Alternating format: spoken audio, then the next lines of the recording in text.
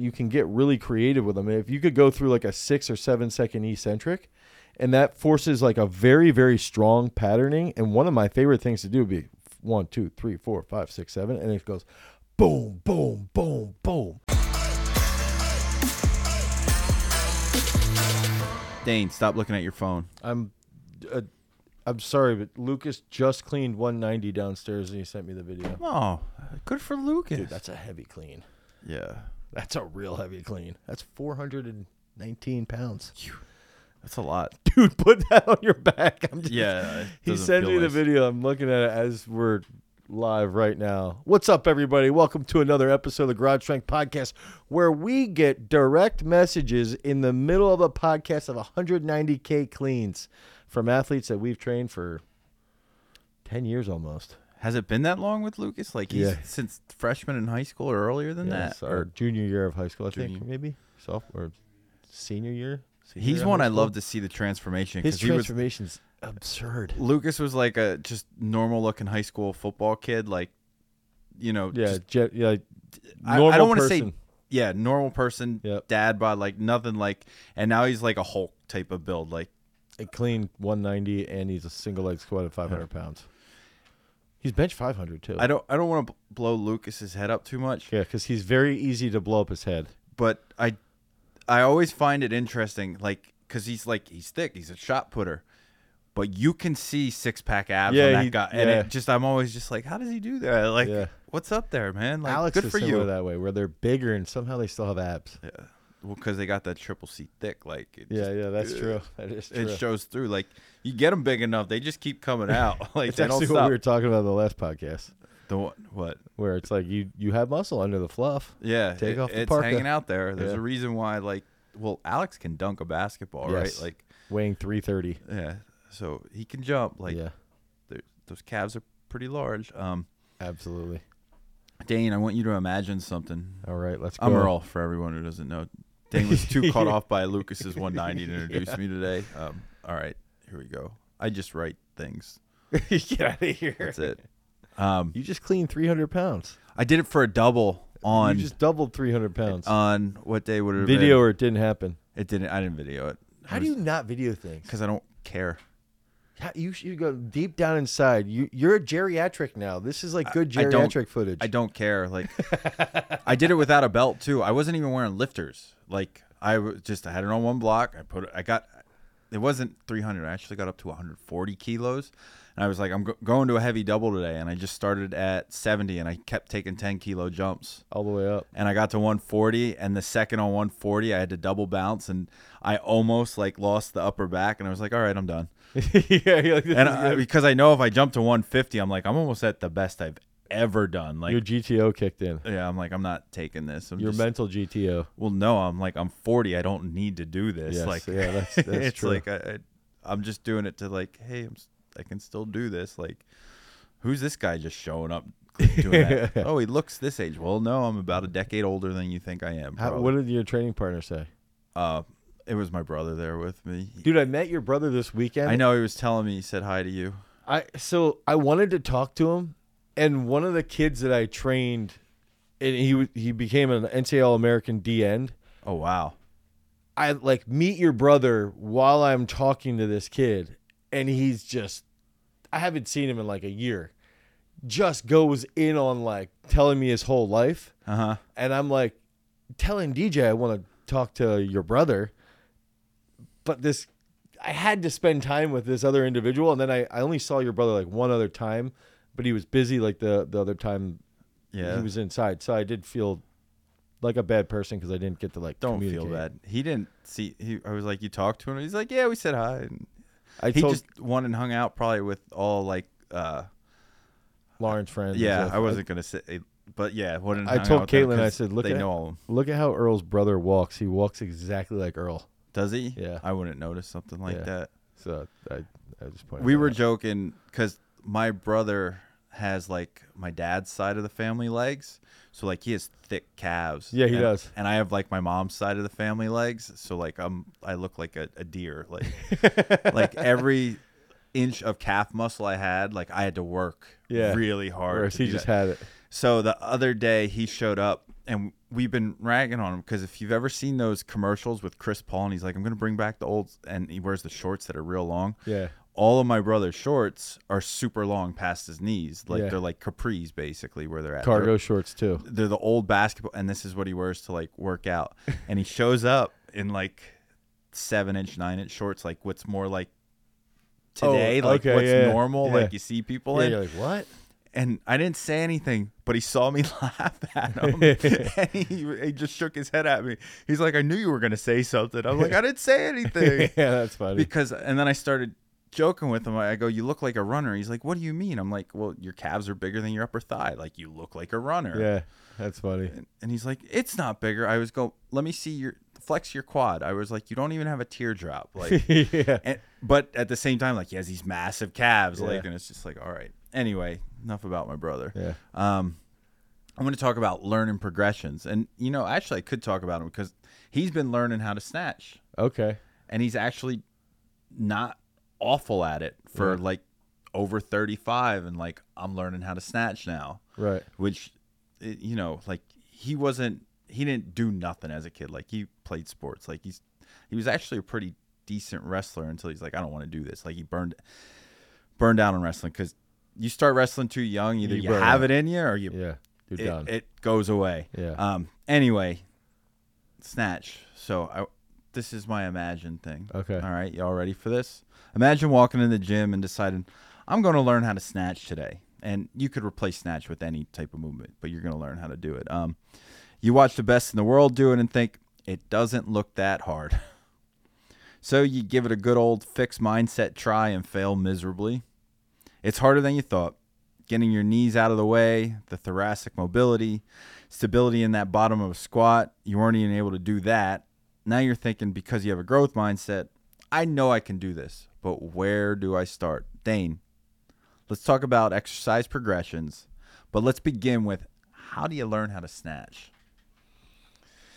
Ooh, how do you learn how to snatch? I mean, I do think, one, you watch some of the best lifters do it, but the best thing that you can do is also go to Garage Strength and watch one of our progression videos on how to actually snatch, and you can download Peak Strength and watch the videos even inside Peak Strength. But I would start with, I genuinely feel like one of the best things that you can do is like we'll teach with like a power elastic, and if you get a band overhead and you just start to feel like the tension overhead by opening up the band. So anyone listening, Dane has his hands over his head and he's almost like SOS, like trying to wave someone down, but pretending he has a band overhead. I'm doing it now too, and he's like, you're just pulling it apart. Yeah, you pull it apart, and then that sort of gives you the feeling that you would have when the bar's overhead.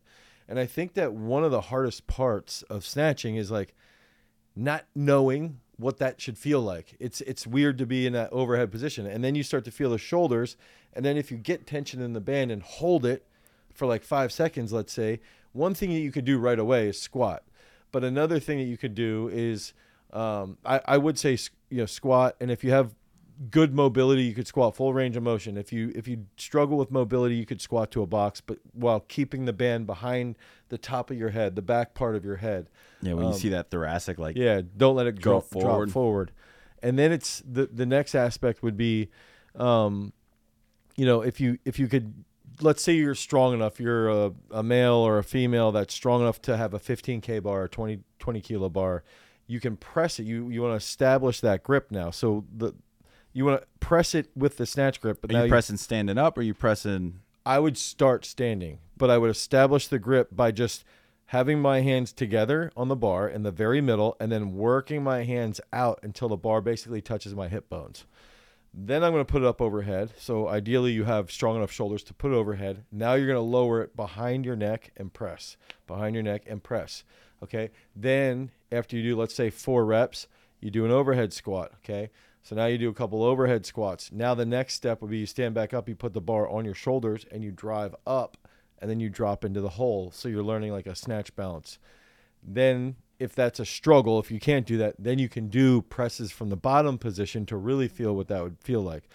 But if you can do an overhead squat and then lead into a snatch balance, then we would go to the pull. So the whole goal would be the progression is all about teaching what it feels like overhead, then teaching where you find that grip, and then you teach the overhead squat or the snatch balance position, and then you would go to the pull from the hip, and the whole goal now is to get to the catch. And then you just keep working your way down with the then pull. you go from the top of the thigh to the maybe right above the knee to right below the knee to the floor. Eventually you're at the floor and you go.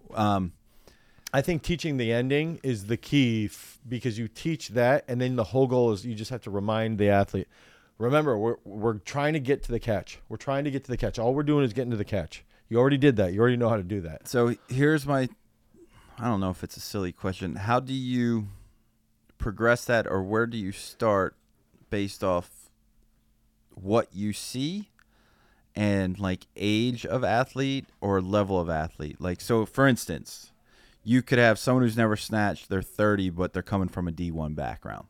Yeah, and they could probably learn if they have the mobility. Yeah. Or they don't have injuries. Or you have, I don't know, a 50-year-old who's trying to learn a new skill, and they're like, well, I'm going to start doing Olympic lifting, versus you have a 10-year-old.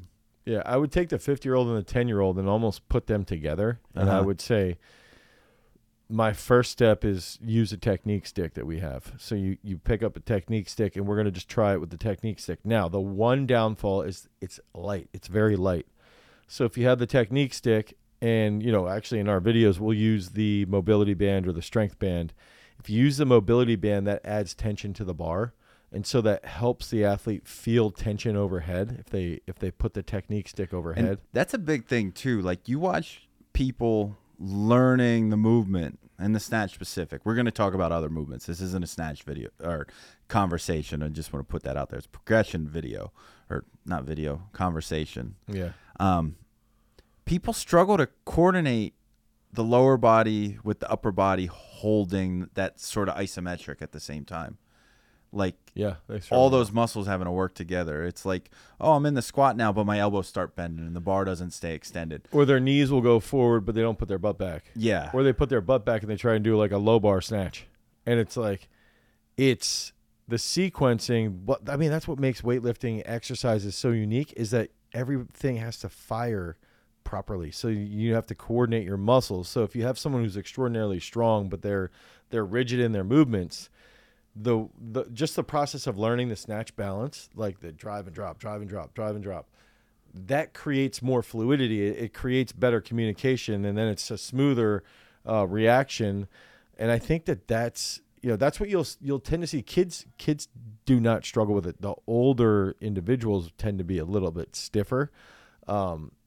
But again, being on like standing on the mobility band and using that with the technique stick can help you feel that tension, and then can help you sequence things a little bit more effectively. And if you see things like, all right, well, this kid's just letting the technique stick drop forward, that's when I would want them to use more weight, because they'll feel it. They'll hold it in a better position.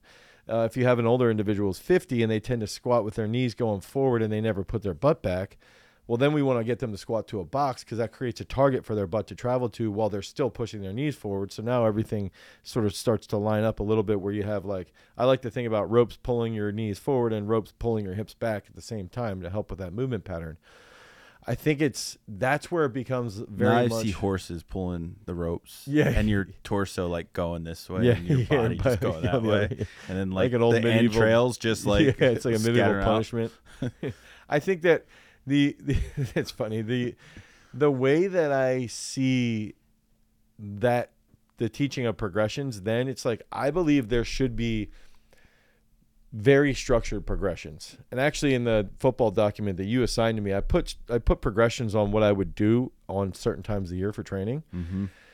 But I also think that's where the art of coaching comes into play, based off the athlete, based off of the needs of the individual, and based off of the peculiarities that the individual has. Some people can learn how to snatch in 3 minutes, and some people can learn how to snatch in 3 months. It really depends on what their background is, what their injuries are, and how willing they are to let their guard down to learn. It's just like a language. Some people will say, like, they're scared to say a word wrong, like learning Spanish. You're scared to say this word poorly, because you will have people make fun of you. Like, oh my gosh, his accent's so bad. Yeah, the good thing is, though, I don't understand the language yet. Yes, so all your insults I don't understand. Correct. Yeah. So it's the same thing with movement patterns. It's like, just let your ego go. Like, some people will be like, in the biggest largest guys will be like, oh man, well, it's not the weight, it's the balance, blah, blah, blah. It's like, dude, just stop. It's okay. You can screw it up. You can screw this up 10 times. Just learn from the errors so that we can get you to learn the snatch. So this is a bad Earl thing. You probably have this too. I'm pretty good at watching someone do a movement and replicating it. Yeah. Like I can just mirror it. Yeah. Pretty. That's your mirror neurons. Yeah, and it's always felt kind of like, I don't want to say intuitive, but it was like something I had. Yeah. I probably worked on it at some point and just took it for granted. I think that's partially a benefit of, dude, I genuinely think that has a lot to do with your parenting. If you spend a lot of time with your mom or your dad doing work, yeah, I think you would watch them do things and you probably mimic them. I struggle a lot with people who I'm like, just watch and so that's where that's where I think it comes into. There's watching, there's the sound, and then there's like the actual tactile. Like, I'm gonna put my hands on you and manipulate you. If you don't want me, with this, if you don't want me to do that, I won't do it. But if I do this, you might feel certain things, and that's where you've just got to be clear with your communication. And I think that's another way to help them. And another problem I have run into coaching progressions or have seen is knowing how it feels in the body and then trying to cue someone how to do that with a certain muscle that they necessarily can't activate, engage. Yeah, you know what it should be, but they can't do it. Or know how to feel that. Like, yeah, I think that's so a good example would be you're saying, hey, keep your chest up and feel your hamstrings when the bar goes past your knee or something. To feel that hamstrings then lead into that hip extension. Let's say that's how you describe it. Now that's a pretty in-depth the easiest one is like straighten your back. Yeah. Oh, and they stand up to straighten their back. Yeah, like, that's a hard one where it's like a lot of people like get your chest up, right? Yeah, get your chest up. One thing you can do on that case, if you have somebody who wrestled when they were younger, tell them to make it feel like they were bridging. Okay, so then they'll be like, okay, so if I'm bridging, I'm going to do this. Now do that when you're squatting. Bridge, but in a squat position. Then they start to feel that. Something that I think people who didn't wrestle would be you put like the technique stick down their spine. Hug that with your shoulder blades. And that's a really hard drill for somebody to do that. Especially like your computer people who just rolled forward the whole time. It's like, dude, it's hard. Now, the other thing I think you can do is you can even put bands like around their shoulders to like pull them back a little bit. I think what you tend to see is the best way to get back extension and feeling on someone who's not that athletic would literally be you put a plate or a band around their neck or a plate on their back and you do a back extension or you do glute ham raise. And that's the best way to sort of get them to arch their back is you think okay, put a bar on their back, hold the technique stick on their back while they're doing a back extension or while they're doing a glute ham raise, and they have to arch their back. And some of those individuals will spasm throughout their entire back. Oh my goodness! Like they'll be like holding that position and they'll cramp. It's like me doing a razor curl. Exactly. Yeah, exactly. Like you get sometimes even now if I get a big pump in my biceps, I go to put on my seatbelt, my biceps will cramp. Oh, jeepers! So it's like that. That's happening to them because they haven't held that position in a while. It's been a long time since they were mobile enough to hold that position. And then that's also one of the best parts about weightlifting is that you go to a weightlifting comp and you're walking around, you're looking at everybody's posture. People have phenomenal posture. Yeah. Even the old guys will be sitting there judging and they're like upright while they're judging. No one's really having like slouched over positions because they've been snatching or cleaning their whole life. My daughters make fun of how like open I walk with my chest. And I'm like, I can't, like, it's just it is now. Like, yeah. It happened. And I think that's like an interesting part to teach. And you've got to find that in progressions to get the athletes to learn those positions so that because they're not used to it. All right. So we talked about technical coordination movement, something a little bit more difficult to execute, right? Like in the weight room, like there's a reason it's an Olympic sport. Yeah. Like it takes athleticism to do it. Let's talk about progressions for, I don't want to say easier, but doesn't demand as many changes in direction and as many muscles maybe not even so coordinating together, but working in like a contralateral manner. You know what I mean? Mm-hmm. Let's talk about some absolute strength movements like pressing, pulling, hinging, squatting. Progressions for those. Like if I had somebody, let's say the goal would be to get somebody to front squat or back squat. Okay. If I would have someone progression to front squat, back squat, let's say the first thing I would do is, can they squat to a box? Okay. The next thing I would do you start at a certain height with the box? I would start as low as possible and then just see if they're terrible, like they plop and their heels pop up. Well, then they should go higher. When is the box like too high and you're like is a 24-inch box like, yo, that's pretty high. What's going on we here? We got problems. This is going to be a long project. Yeah. And you're going to have to pay me a lot more money than you're paying me. So but a 20-inch box is like, we can start here. Yeah, I think 18 to 20 inches is ideal. Right, bench press is about 17 or 18, yeah, that's right? a great height. That's a good height to start at. But I think so I would go box squat. After box squat, I would go heels elevated, full range of motion, body weight squat. And the box squat is body weight. After that, I would take the heels elevated and make them do just like a flat-footed squat. After that, I would go into like a driver squat where you hold like a 5-pound plate out with your arms extended. Do you make them steer to the right and left then too? Yeah, exactly. Pretend they're NASCAR drivers. Gran Turismo. Yeah, yeah. And the thing is like that actually helps a lot with mobility. And then after that, I would go into I love that one yoga stretch where you're in like a deep squat and it's like you put your hand down and then you like rotate, open and reach up. Yeah. I mean, now that's more advanced. Have you ever tried to do like a bind with it then too? No. Do you know what I'm talking about with a bind? All right, so go in that squat, put the arm down, reach up. Now take the arm on the ground, put it under your leg.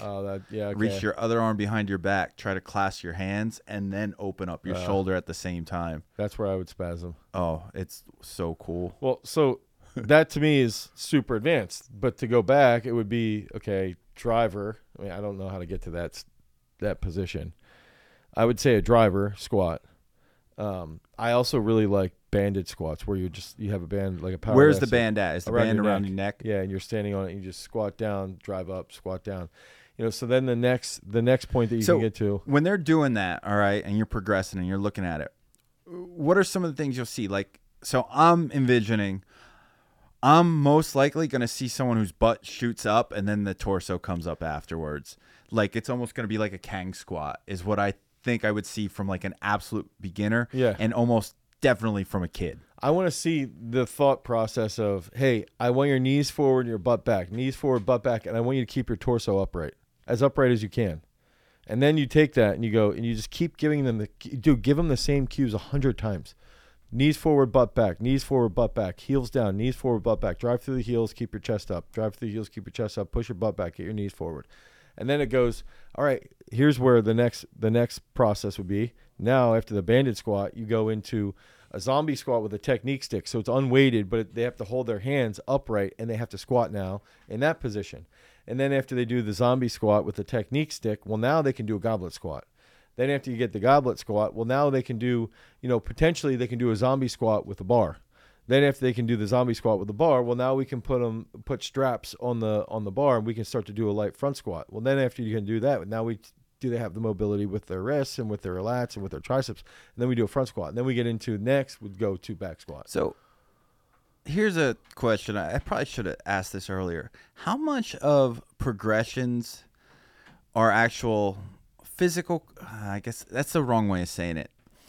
Like ability to do versus progressions as mobility, I think is what I want to say. Like how much of it ends up being more about mobility with how you progress a movement than actual, like, I don't know, loading the barbell, if you will. So you're saying, like, I guess it would be easier to say I find more people can't snatch, not because they're not strong enough, but because they're not mobile enough, they can't, or they can't clean, or they can't front squat. It's always a mobility thing. So, and I think sometimes and not necessarily in this conversation, but the idea around progressions gets mixed up with, are you mobile enough to do this? I think some of the big stuff there is that you've got to be aware of what could be a mobility limitation.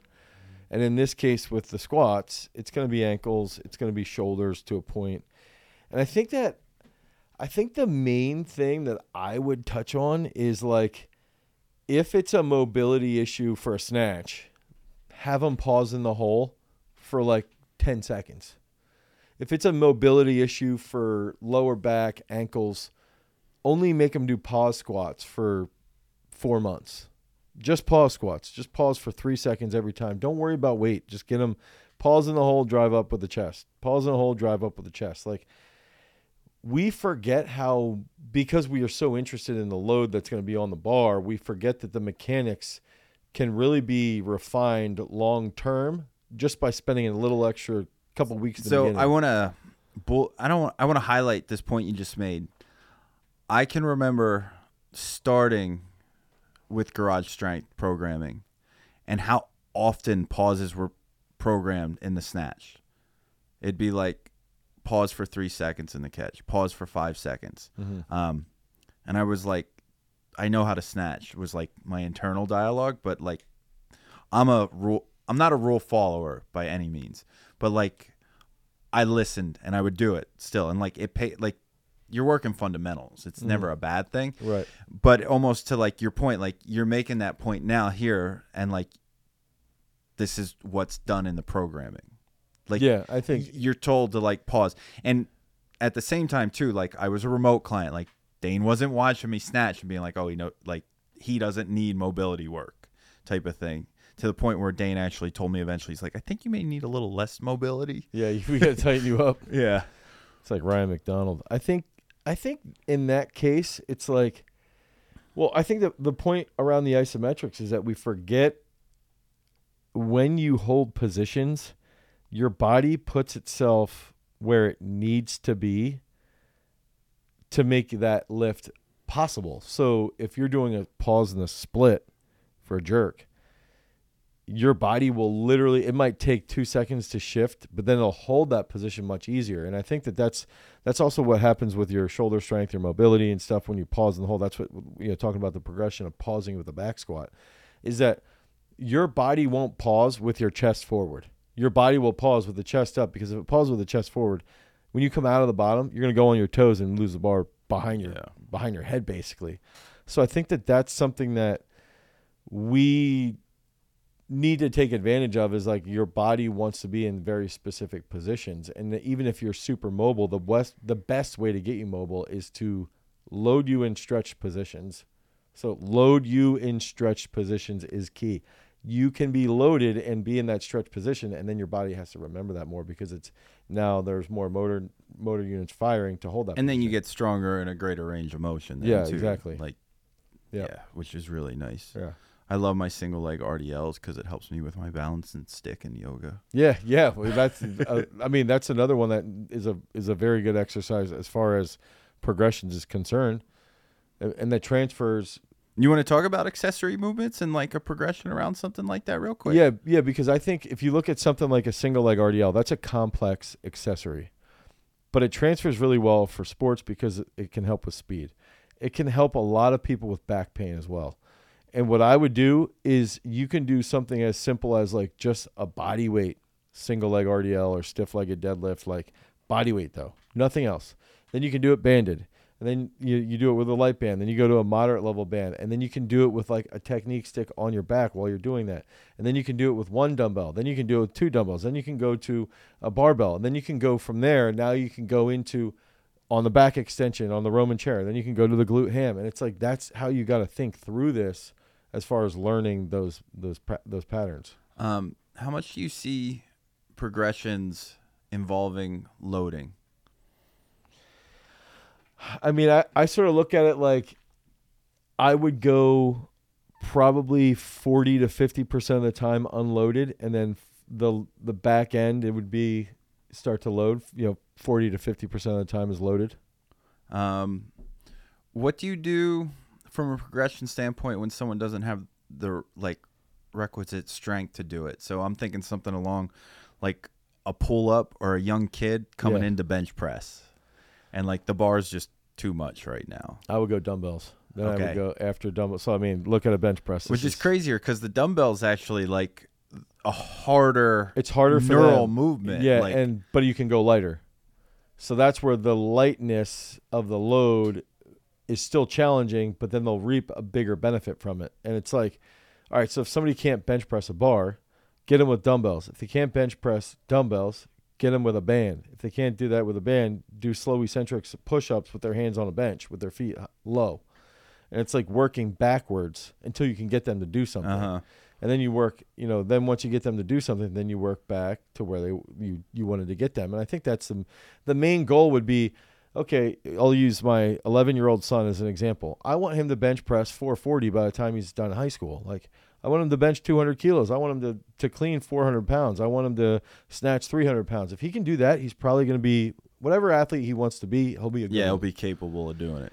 But to get him to do that, he's got to start doing 50 push-ups a night. Once he gets 50 push-ups a night, then he can do 50 clap push-ups, right? So that's a progression. Then the next thing, okay, well now if we want to get him to bench the 45s, right now he can hit the 35s for 6 on each side. If we can get him to bench the 40s. Wait, he can hit the 35s for 6 and can't hit the 45s for 1 yet? No, because he's a baby with heavy weight. Now, I think this is going to change over the next 6 months because he definitely hit puberty because he stinks. And I think we talked about this recently. He's got such terrible BO. Sorry, Lincoln. I know you're not listening to me. You won't be listening to me for the next 10 years of your life. So going backwards, then it's like, okay, well, if we know that this is the end, or not the end, but we want him to get to this point by the time he's 18, then we need to, all right, now we can get him to say dumbbell bench. We've got to get him to hit the 50s for a set of 8. Then we've got to get him to bench the 45s for a set of 8. Then we got to get him to 185 for a set of 8. And that might be benching the 70s for a set of 6. And you sort of just play this game back and forth with the progressions now the whole way up. And I think, talking about the pull-up, I look at the pull-up as you hit dumbbell external rotations. First, you got to focus on the strength around your shoulders, around your lats, and then in your biceps as well. And then you go, all right, well, they can't do a single pull-up. Well, let's do some really long arm lat pull downs. Let's do some, while we're still doing dumbbell external rotations, let's do some heavier lat work. What do you do to replace a lat pull down when you don't have a lat pull down machine? I would do if you have access to bands, I would do lat pull down with bands. If you have access to a rope, you can pull that overhead. If you have a tree outside, I would jump up and do as slow of dude, I remember my brother being able to crank out 6 or 7 pull-ups, but I was so heavy. In 3rd grade, I weighed 135 pounds. I couldn't do a pull-up because I was so heavy. So I would jump up and I just hold it until I could get down, because at wrestling practice, we would have to do pull-ups at the end of practice, and I would have to get assisted by the coach. So back then, nobody was using bands that much. Now, the cool thing is you can use bands in your knee. You can put your foot in it, and if you do the slow eccentric that whole time down, that's going to help improve that. And at the same time, you should be doing hammer curls or preacher curls to help build that up. Do you do rows then too? Yeah, rows would pay off as well. Rows, curls. And this is where, if you could find, if let's say you don't have access to a barbell, you're only doing pull-ups on a tree. Well, if you could find a tree branch or something in your, let's say local area, like at a park, that you could do a reclining row. Well, now you can do a reclining row. You can do a reclining row on a swing set. You get the swing, and you can do a reclining row. And then you just move your feet closer to that pivot point. Now you're doing even a steeper reclining row. Then once you get that reclining row, then you can build into the progression for the pull-up. So here's I don't know. I'm thinking about this, hearing this stuff. What's the difference between a progression and a variation then? To me, the variation would be either sports-specific. Okay, so a sports-specific variation that will transfer better, just slightly better, or there's an issue in the movement pattern that can help strengthen the main pattern. So the main pattern being a pull-up, high ring pull-ups can help strengthen the lats because it's a little more range of motion, and it can help strengthen the biceps. So if we have somebody at the top range that sucks with their biceps, we can develop that on the high ring pull-up. That's me. I'm bad at the top range, I think. Yeah, so then it would be, now the difference there would be, the high ring pull-up is more advanced than the main lift. So that's where the variation comes into play. Whereas a neutral grip pull-up would be the second to last progression, probably curl-ups or chin-ups. We call them curl-ups, but chin-ups is how the rest of the world calls them. That would be the last part before you would get to a pull-up. It's funny they all call it a chin-up. The curl-up is actually like more... It makes more sense. Yes, because I could do a chin-up with my hands the other way too, right? Yeah, like my chin's still going over. Right. Yeah. Whatever. So I think that's where... The rest of the world used to think the sun rotated around the earth too, so... Yeah, there you go. They're going to change and come around. Yeah. Curl up it is. Yeah. I think that the other thing is that part of the progression work and the variations, the main goal is like you still establish those strength benchmarks. That's what we do inside of Garage Strength Program Design. We give you literally like benchmarks that we're building towards based off of all the research that we've had here. You ready for some overrated, underrated? Yeah, let's go. All right. No brush cleans. What's interesting is I love when I get you to sigh when I bring these up. I just did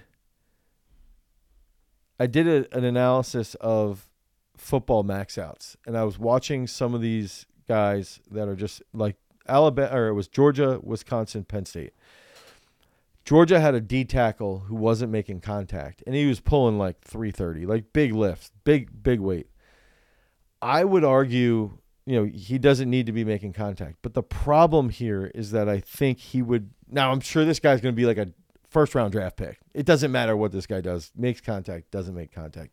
That's going to be where my answer comes from, is that I do think he would be better off to learn how to make contact.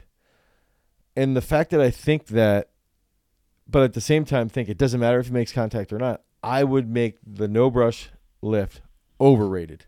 Okay. You don't too big of traps come out of it? I think you can get just as big a traps by doing pumps. Making contact. Yeah, and making contact, yeah. But it's still a great lift.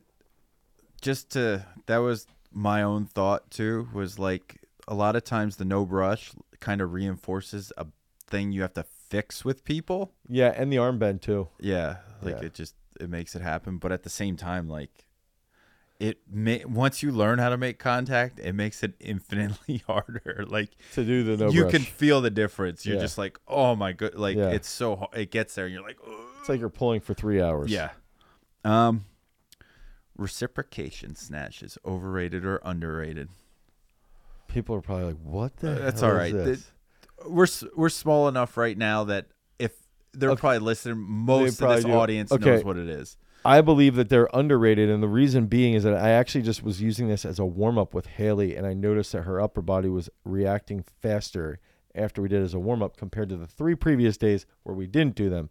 So I think it helps with the knees, but it also helps with the upper body and what the upper body is supposed to do after making contact. So I can clarify real quick. The reciprocation snatches is between right below the knee, right above the knee, no man's land. Yeah, you're just rolling back and forth.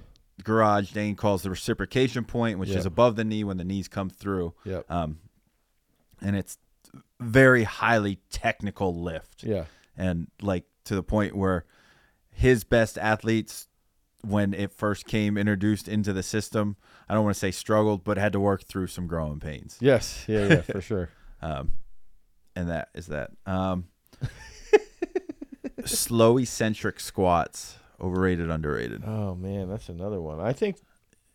I know you love programming them. Yeah, I think slow eccentric squats are underrated, and the main reason why is that you can get really creative with them. If you could go through like a 6 or 7 second eccentric, and that forces like a very, very strong patterning. And one of my favorite things to do would be 1, 2, 3, 4, 5, 6, 7, and it goes boom, boom, boom, boom. So you can even go through that eccentric to imprint that. It made me think of like cranking a catapult. Yeah, and then then you let it go, and your body is just from the eccentric. You're recruiting really well, and then you're heightened, and I believe that does contribute to the rate coding. Okay, so then when you start to rate code at a more effective pathway, now you imprint the motor pathway at a stronger speed on that unbroken, and then that elicits a better strength They'll response. spike more. They'll trigger more. Yeah. Yeah, then you're smashing the button a lot quicker. Smash that button. Like, subscribe. Yeah. Ring your notification bell. Yeah, all that stuff. All right. Either or. This one's going to be a weird one. Jason's going to love this, though. And I can't wait for Dane to go, I don't know. You ready for this one? I'm going to mispronounce this. Muashi Miyamoto from Vagabond or Guts from Berserk as a personal bodyguard? Guts from Berserk. Oh, good. The only reason I'm answering that is because I used to play with Guts, the action figures, when we were growing up. I don't know if you ever played with them. I remember that, but I'm not. There's no image coming to my brain. They were like almost like sort of like a stormtrooper looking action figure. Okay, that's the only reason why I'm saying that. No hate on the Vagabond guy, but like Guts has the Berserk armor. Oh, okay, so he's just it is a better choice. Has like one arm cut off and like has a like repeating like bow and arrow there or crossbow there, and even like a big cannon. Am I right, Jason? And he's missing an eye, and he's going gray as like a white spot in his hair. He's just so cool. Yeah, I'd rather have him as my. And also too, his sort of character arc is at this point he is a personal bodyguard for like his crew of people. So I made the right choice. Yeah, Are you proud of me? Yeah, I am actually. Now, at some point, you're going to read it. You may not know this. It's either in the Discord or comments somewhere. People will comment, has Dane read Berserk yet? Oh, geez. That means, okay, I'll do it. All right. I guess I have to start bringing them, huh, yeah. Jason? All 40 volumes of them. Can I read them slowly? Yeah, I'll give you one at a time. But you got to give them back. I will. If you don't give them back. How much do they cost? I don't. It's like $10 a volume. It's just what I do, Dane. It's like it's part of my like. Have you ever read DMZ? I think I may have read one of them. I know what it is, but the two like graphic novel series that I've read that were not written by Alan Moore were DMZ and Why. That's the a Last Vertigo, Man. right? Yes. So yeah. they're both Vertigo ones. Yeah. No, I read and both of them were amazing. Yeah. No. Comics are like yeah. Manga comics are like one of my favorite forms of like entertainment media or like creative expression. Like it's like, here's a good story. Here's a visual piece with it. Yeah. Like it's good. That's the other reason why I love animation too, because it's the same thing. Yep. And video games too, because then they give me agency and I can have my power fantasy. So accurate. All right, audience questions. Discord, Joseph Hodge. When, if, should I start incorporating my belt into my sports performance program? 90% of your max. I am 14 weeks into a 30-week program on peak strength, and I have not used my belt once. Is this correct? Are there any specific phases in which I should use my belt? Ascension phase. Wait till the ascension phase, and then it's going to start to help quite a bit. Yeah. But wait till you're in those top-end sets. And try to hold off as long as possible. Yeah, I would ideally say 90%. Like if he has 4 or 5 or 6 sets, let's say, wait till the 5th and 6th set to use it. Touch it. Yeah. Reddit, Wolfstar321. I noticed that my legs would give out first, especially my quadriceps. If I am programming my training, should I mainly focus on doing higher reps with lower weights to improve muscle endurance? Example, do barbell squats and during the rest, I would do isometrics. Would that count as one set then? I would take a break, then continue back to barbell squats and then isometrics during break, etc.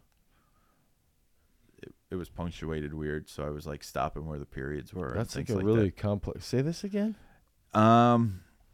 The question is, should I mainly focus on doing higher reps with lower weights to improve muscle endurance around the quadriceps yes. giving out? Yeah. So go lighter, higher volume. 17 to 20 reps. Yeah. Even like a narrow stance front squat. And then the example they gave was about doing squats and then during the rest doing like isometric work around like. I would do sled work. Yeah. It almost sounds like too, like if they're fatiguing out during the sets, they're doing too much. Yeah. Right? Like it could be. It could be that they're doing too much beforehand. Yeah. If you're fatiguing squatting, why would you go fatigue your quads more? That's where I would squat heavier and then I would do pre-fatigue later. Okay. Yeah, that's a Jason. I like that question. I was gonna say if he wants to learns how to program and learn good training, then he should probably attend our virtual summit October 7th. That's right. Absolutely. Oh, yeah. With Who's going to be there? Myself and Brother Ferris. Oh. Who is that? He's an absolute animal on Instagram. Does crazy. He's from Virginia. Does unbelievable, like super fast. He was a former Does track he know guy. Mason? No. Mason's from Virginia, too, isn't it? That's like, oh, you went to Penn State. Yeah, graduated in 07. Oh, you know Johnny. No, I don't know Johnny. Sorry. I'm glad you got my joke. Yeah. I know, like, Mason from Virginia. Yeah, that's funny. Yeah. Any other questions? No, those are two from the audience. All right, so we got our virtual summit October 7th. Myself and Brother Ferris, we're going to be doing 4 different sessions, and we're going to be doing Q&A as well. $75 for that early bird special. Until next time, peace.